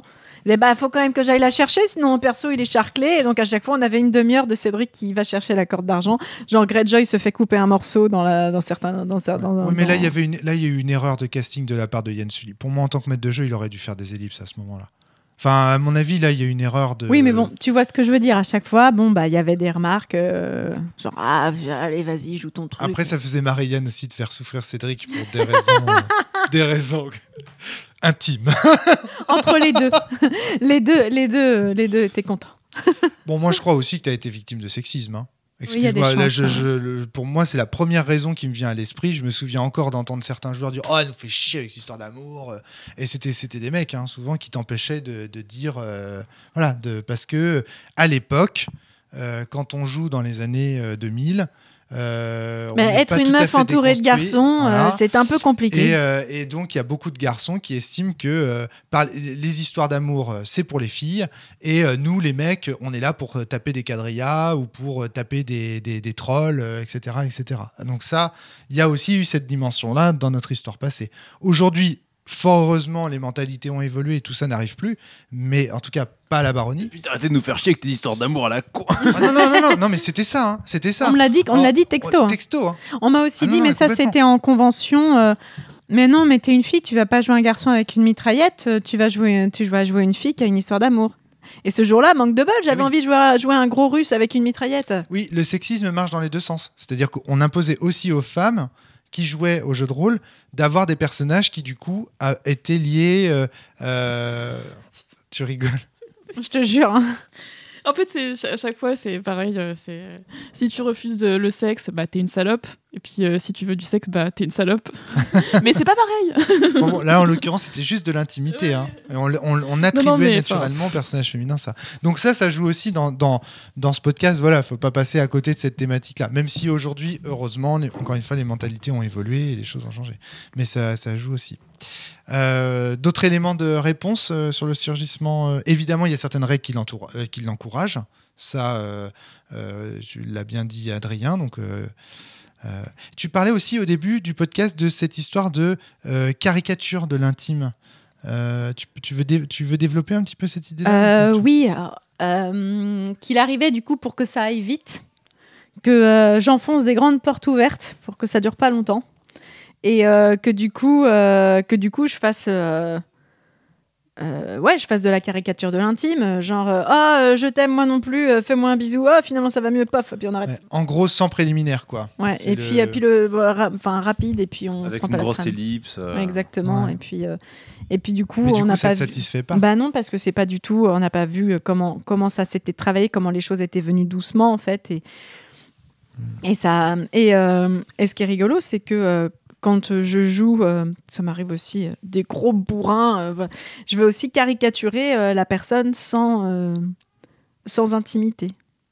Je peux caricaturer les deux. Je sais pas. Ça, j'ai l'impression que c'est une tendance générale de quand tu es dans une situation où tu n'as pas une profonde connaissance de ton personnage.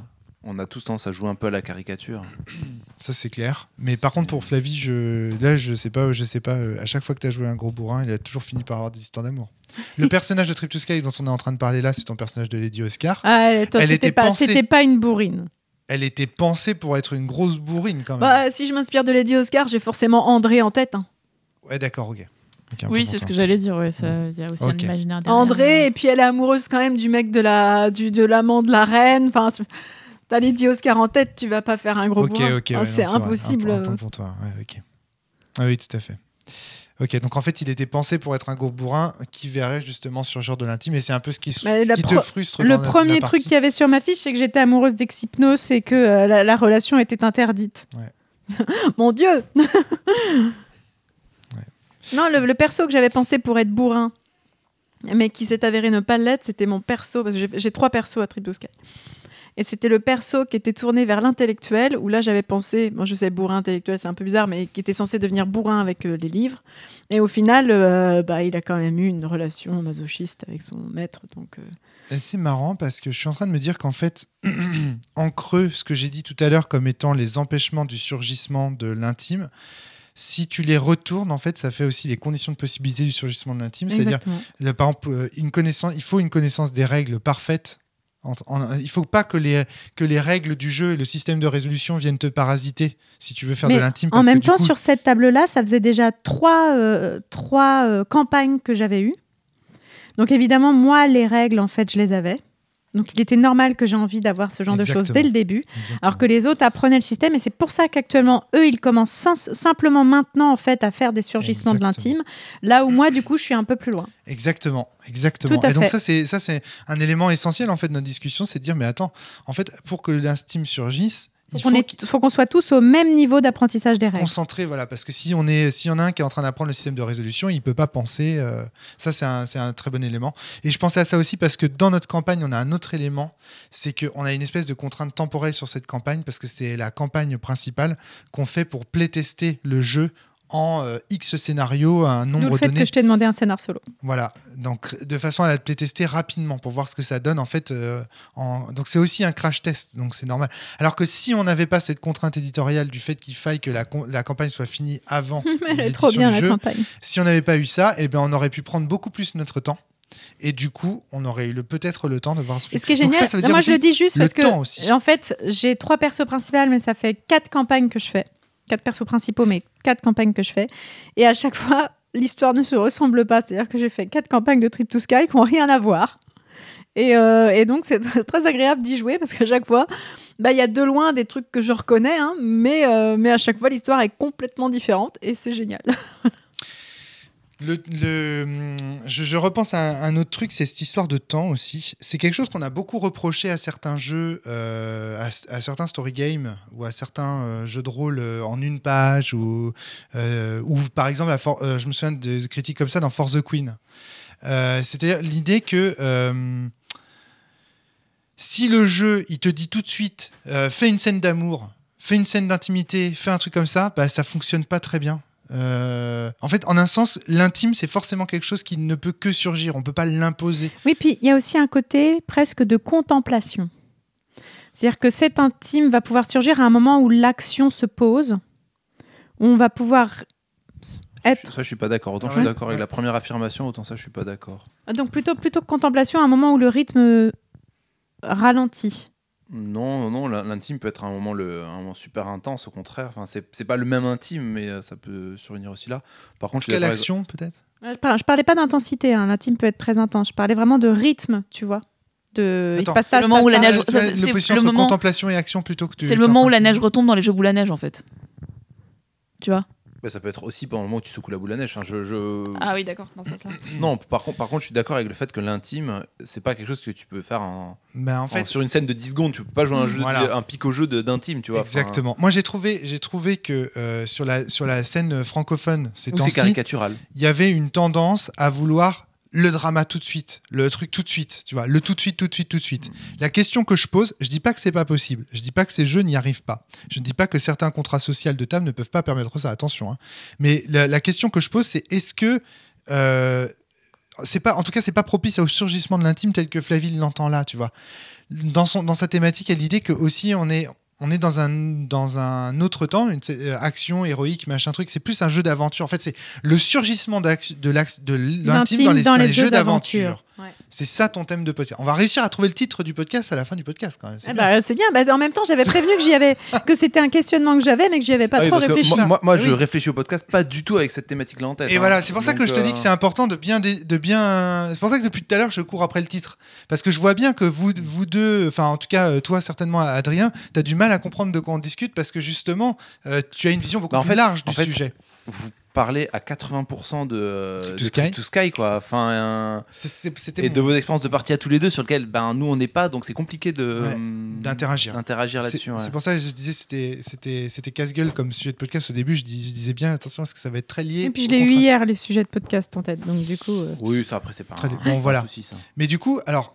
Donc reprenons cette question-là. Est-ce que vous trouvez pas que y a une volonté, on va dire, de plus en plus de vouloir avoir de l'intime, peut-être un peu trop rapidement, peut-être parce que moi c'est une critique personnelle. C'est aussi une remarque que je fais à force de Queen. Et je sais pas si dans les jeux où ça marche entre guillemets, c'est pas parce que les joueurs ont tellement une connaissance intime mutuelle a priori qu'en fait tu peux leur dire vas-y. En 10 secondes, faites-nous une scène intime. Et ils le font, en fait. Parce qu'ils l'ont fait la veille, ils l'ont fait il y a 5 jours, ils l'ont fait il y a 10 jours. Voilà. Et c'est pas le jeu qui le fait, c'est les joueurs qui le font. Donc, d'où l'importance du contrat social, encore une fois, et pas du jeu et des règles du jeu. Mais sinon, oui, je suis d'accord que l'intime... c'est quelque chose qui ne peut que, Mais tu vois, que venir avec un temps de construction. Qui est pas forcément, il n'est pas forcément très long ce temps-là, hein, parce que tu peux avoir des jeux plus ou moins courts, plus ou moins brefs. Tant que c'est pas la première scène, tant que tu as des éléments qui vont amener ça et qui ont de l'enjeu malgré tout. Faut pas que ce soit du creux, faut pas que ce soit raconte pendant 10 minutes l'histoire de ton personnage, puis ensuite toi, et puis ensuite maintenant joue une scène intime. Ça marche pas, bien sûr. Enfin, je vois pas comment ça peut marcher. Mais l'intime comme un des éléments d'un jeu qui est sur lequel tu guides ton jeu au fur et à mesure, oui, bien sûr, c'est logique. En fait, un élément de pourquoi For the Queen, pour moi, il est quand même critiquable sur ce point. Mais For the Queen, c'est pas un jeu de rôle en fait, ça aussi. Je pense que c'est un. Non, pas ce débat. Ben, c'est pas un débat en fait. Ah. Natacha, je me trompe hein, ou... Est-ce qu'il a été son auteur? Comment son auteur le définit? Je ne sais pas. Je ne sais pas, mais moi je suis d'accord avec Adrien. Donc, du coup, en fait, je pense qu'une des raisons qui font qu'on lui a fait un mauvais procès lors du podcast, c'est que nous, on s'attendait à jouer à un jeu de rôle avec tout ce qu'on peut sous-entendre derrière ça, qui est beaucoup d'interprétation aussi, hein, mais qu'en fait, on jouait à un jeu qui était plus proche de Il était une fois. Pas à ce point-là, mais très proche. Pas à ce point-là, mais qui était plus dans cette veine-là des jeux. Et donc, on l'a jugé à l'aune de quelque chose dont il n'est pas le pur héritier. D'accord, ok. Alors, moi, tout ce que je voulais dire, alors peut-être que c'est loin de ce débat sur For the Queen, ce que je voulais te dire. Ce que je voulais te dire, c'est que si tu dis d'un jeu qu'il fait émerger de l'intime, et qu'en réalité, ce que tu disais tout à l'heure, il faut que la table se connaisse personnellement pour que l'intime émerge dans ce jeu, alors il manque quelque chose à la règle du jeu. Et ce quelque chose, c'est la règle de sens, dans lequel il est dit « N'emportez avec vous dans ce voyage que les gens dont vous êtes proches ».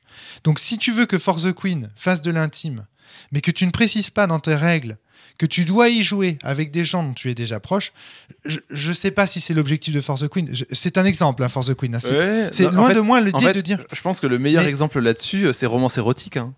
Alors, excellent exemple. Ouais. Vas-y, alors pourquoi romance développe érotique, ça. Tu joues de l'intime, mais t'as intérêt à être intime avec la personne avant, en fait, parce que sinon tu vas avoir un procès au cul, quoi. Ouais. D'accord, ok. Donc c'était le point. Non, c'est compliqué. En fait, dès qu'on touche au parallèle entre les règles et le contrat social, ça devient extrêmement technique comme discussion. Parce que tu vois, la critique de dire que For the Queen dit « je vais faire de l'intime », mais en fait... For the Queen dit ça ? C'est pas ce que dit For the Queen. Et en plus, semble pas. il faut faire attention à ne pas confondre avec les dérivés qui viennent de For the Drama, qui du coup là, accentuent justement l'aspect, la recherche de drama, comme leur titre l'indique. Okay. Et je sais pas si For the Queen avait cette intention. En fait, For the Queen n'avait pas cette... Très bien. For the Queen, on a tous une relation plus ou moins... dans mes souvenirs de jeu.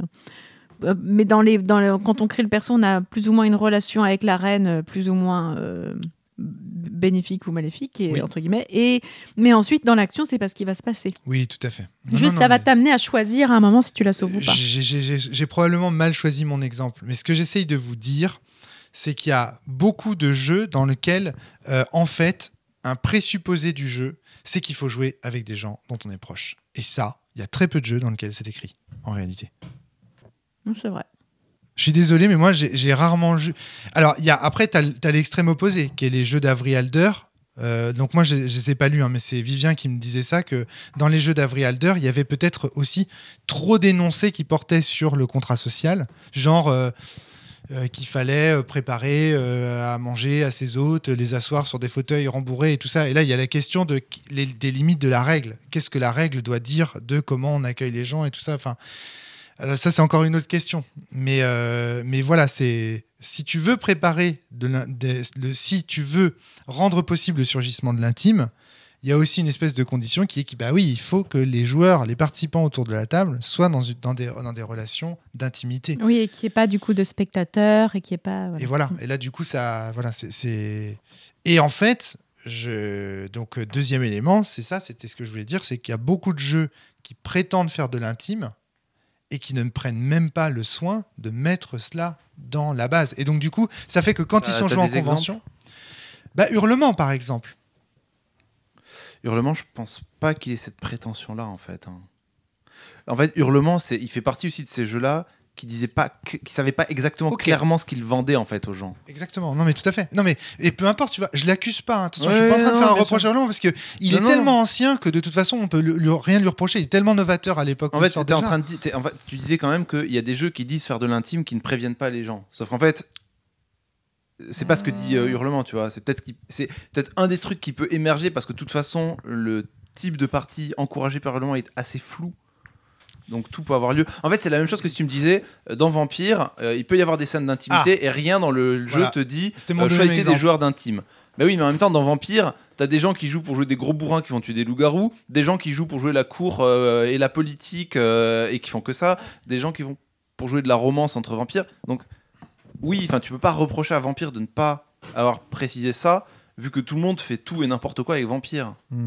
Bien sûr. Tu vois ce que je veux dire, c'est un mauvais procès d'intention. Par contre, si tu pouvais me dire pour un jeu type This game contains absolutely no triggering material, et dire là-dessus, où typiquement on va parler d'intime et d'un intime qui est un peu malsain, et on prévient pas les joueurs de ce que contient le jeu et de voilà, oui, là ça serait problématique. Moi j'ai pas cette impression là. Enfin voilà, en tout cas c'est une question que je soulève, une question que je pose, c'est jusqu'où est-ce qu'un jeu peut être prévu pour jouer de l'intime, sachant que de toute façon beaucoup de choses vont aussi reposer sur... Enfin, jusqu'où les règles peuvent garantir de jouer de l'intime à partir du moment où tout ça repose sur le contrat social. Mais au final, c'est vrai de tous les jeux et au-delà de l'intime. Jusqu'où un jeu peut dire qu'on va jouer de l'héroïsme vu que ça repose sur la volonté de faire de l'héroïsme des joueurs. J'ai qu'un jeu où il va y avoir de l'intime et où c'est au centre du jeu, soit l'auteur en est très conscient et du coup en fait ça transparaît partout, soit s'il y en a et que c'est pas prévu, c'est que c'est accidentel en fait, et du coup très bien. Ok, non mais voilà. Je sais pas, non mais après vous avez aussi le droit de me répondre que cette question ne vous intéresse pas. Si c'est conscient dans le jeu, que c'est attendu et qu'au final ça n'a pas lieu, la seule chose que l'auteur peut dire c'est du coup vous n'avez pas joué à mon jeu. Vous avez ou alors à cette partie-là vous avez exploré d'autres parties de mon jeu. Bon, ça je sais pas. C'est un débat très très très compliqué. Juste un. Non mais ok, voilà. Flavie, est-ce qu'on a fait le tour du sujet ? Oui, moi j'ai plein d'idées et plein de choses pour mes prochaines parties, donc c'est parfait. D'accord, c'est ce que j'attendais de ce okay. Podcast. C'est marrant, c'est qu'on a passé beaucoup de temps à essayer de définir ce que tu voulais dire, mais au final, c'était ce un peu l'objet du podcast. J'ai l'impression que c'est l'objet de beaucoup de podcasts où en fait, on ne sait pas encore exactement de quoi on veut parler tant qu'on n'a pas. En fait, j'ai deux types de podcasts que j'amène. Des podcasts où j'ai vraiment préparé le sujet et tout, et généralement c'est rapide, et des podcasts où j'ai juste un petit questionnement qui vient de surgir et j'aurais besoin d'aide pour pouvoir le définir. Et là, ça y est, il a été défini. Peut-être que ça veut dire que dans 6 mois, j'aurai un podcast travaillé. Après, voilà, si je veux faire parler les gens qui me détestent, je peux dire est-ce que le jeu de rôle virtuel en ligne à travers des ordinateurs, c'est propice au surgissement de l'intime ou pas ? Bah écoute, le sexe à distance, ça existe, donc pourquoi pas ? Oui, non, moi, je connais des gens qui te répondraient que ça ne l'empêche pas, en tout cas. Et je connais même des gens qui le font et qui l'en font. Parce que justement, il n'y a pas de spectateurs. Ils n'ont pas supporté l'odeur de sueur des gens à côté. C'est ça. Il n'y a pas les yeux. Et tu es derrière un écran. Et donc, peut-être que finalement, le jeu de rôle virtuel pourrait faire surgir des types de scènes intimes particulières. Voilà. Non, mais c'est intéressant, ça aussi. Voilà. Ils ne vont pas pouvoir te dire du mal de toi. Parce que pour une fois, je dis du bien du jeu. Non, mais j'ai même pas dit du bien du jeu de rôle virtuel. J'ai dit que ça pouvait encourager quelque chose de particulier. Je n'ai aucun jugement de valeur sur le jeu de rôle virtuel. C'est juste pas ta pratique. C'est juste pas ma pratique, exactement. Je ne juge pas les gens qui font du jeu de rôle, contrairement à ce qu'on affirme de moi sur les réseaux sociaux. Je ne juge pas les gens qui font du jeu de rôle en ligne. Ils font ce qu'ils veulent. Je dis, ce n'est pas ma pratique. Et j'ai tout un tas d'arguments pour justifier pourquoi ce n'est pas ma pratique. Mais après, que c'est cool si c'est la pratique d'autres personnes. Exactement, qu'ils le fassent. Voilà. Mais voilà, la question du jeu de rôle virtuel et de l'intime... je pense que c'est propice. M'intéresse. Mais là, il faudrait peut-être aussi des joueurs qui aiment jouer en ligne autour de cette table. Vous jouez en ligne quand même un peu. Ouais, pas tant que ça. Et puis sur des jeux qui pour moi, ne demandent pas beaucoup d'investissement. Vas-y, jette un dessin. Ouais, c'est ça. Non, mais ton jet de San ou pas Tu vois, justement, toi, Natacha, t'aurais une réponse qui serait plutôt du genre quand un jeu peut faire surgir de l'intime, je préfère autant y jouer avec IRL, peut-être. Ah oui, non mais de toute façon, oui, c'est ça. C'est parce que voilà. De toute façon, je préfère jouer au jeu de rôle IRL. Oui, donc dans tous les cas, voilà, je préfère jouer je préfère jouer en vrai. Et donc le confinement a fait que on a poursuivi une campagne de Cthulhu à distance, mais c'est parce que c'était Cthulhu, quoi. Enfin... Ah oui. Voilà. Oui. On connaît ton amour singulier pour Cthulhu, on dira ça comme ça. En tout cas, voilà, si vous voulez poursuivre ce débat dans les commentaires et sur les réseaux sociaux, moi ça m'intéresse d'avoir votre avis et votre ressenti sur ce que le jeu de rôle en ligne apporte sur cette thématique de l'intime. J'aimerais bien savoir si ça change quelque chose ou quoi. Voilà. S'il fallait ouvrir le podcast, que là on n'est pas armé pour en parler, mais si vous, dans les commentaires, vous l'êtes, n'hésitez pas à discuter de ça m'intéresse. Voilà, merci beaucoup Flavie pour ce sujet. De rien, c'était foutraque, désolé. Adrien et Natacha, même si effectivement c'est vrai qu'on a beaucoup parlé de Trip to Sky, mais voilà, merci d'avoir été à ce podcast. Tu nous prépares ce podcast sur l'amour courtois, sur les emballages de produits. L'amour courtois sur les emballages de produits. Ah oui. J'adore. L'avantage, c'est que tu viens de gagner 2 heures de préparation, quoi. Parce que du coup, il n'y a plus aucun sujet de discussion. Exactement. Donc ça va très vite, quoi. Allez, à bientôt tout le monde. Portez-vous bien et surtout Salut. Des bisous confinés.